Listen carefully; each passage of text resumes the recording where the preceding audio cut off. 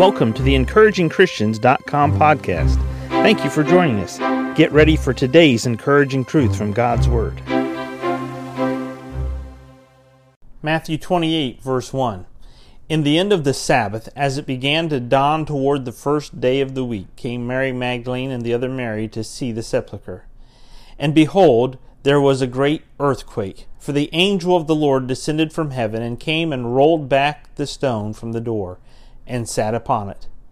His countenance was like lightning, and his raiment white as snow. And for fear of him the keepers did shake and became as dead men. And the angel answered and said unto the women, Fear not ye, for I know that ye seek Jesus, which was crucified.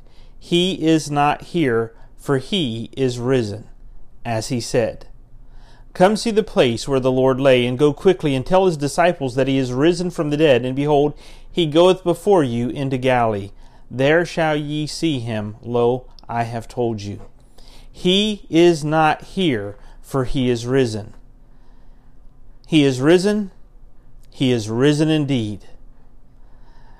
And that statement echoes down through the corridors of time as it was stated first by this angel right here, recorded for us in Matthew 28.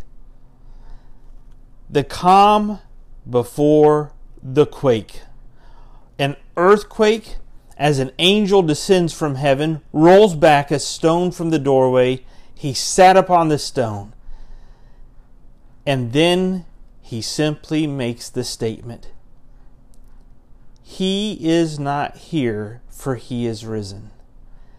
Jesus rose again from the dead. As he promised, his body, his temple, would be in the grave for 3 days, and then he would rise again.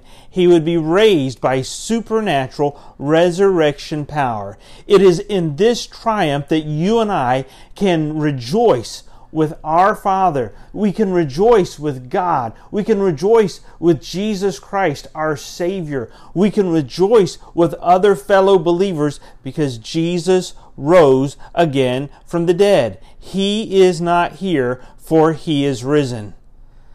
Go quickly, tell his disciples that he is risen from the dead. My friends, there are people on the face of this planet that have no idea what it means to experience resurrection power. When I was 13 years old, I clearly understood that not only was the gospel for those people out there, the gospel was for this person right here. Not only did Jesus die for the world and for those people out there, Jesus died for this person right here.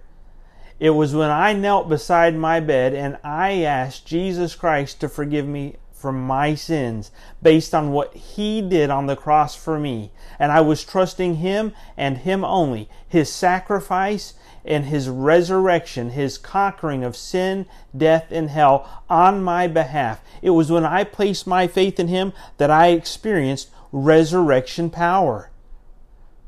Have you experienced resurrection power? Have you experienced being forgiven for your sins for all eternity, having your name penned in the Lamb's Book of Life, having a place in heaven built for you, having the Holy Spirit, the wonderful Paraclete, to come inside of you? He is not here, for he is risen. He is risen. He is risen indeed. Thank you for joining us today for the EncouragingChristians.com podcast. Please explore our website for more encouraging truths from God's Word.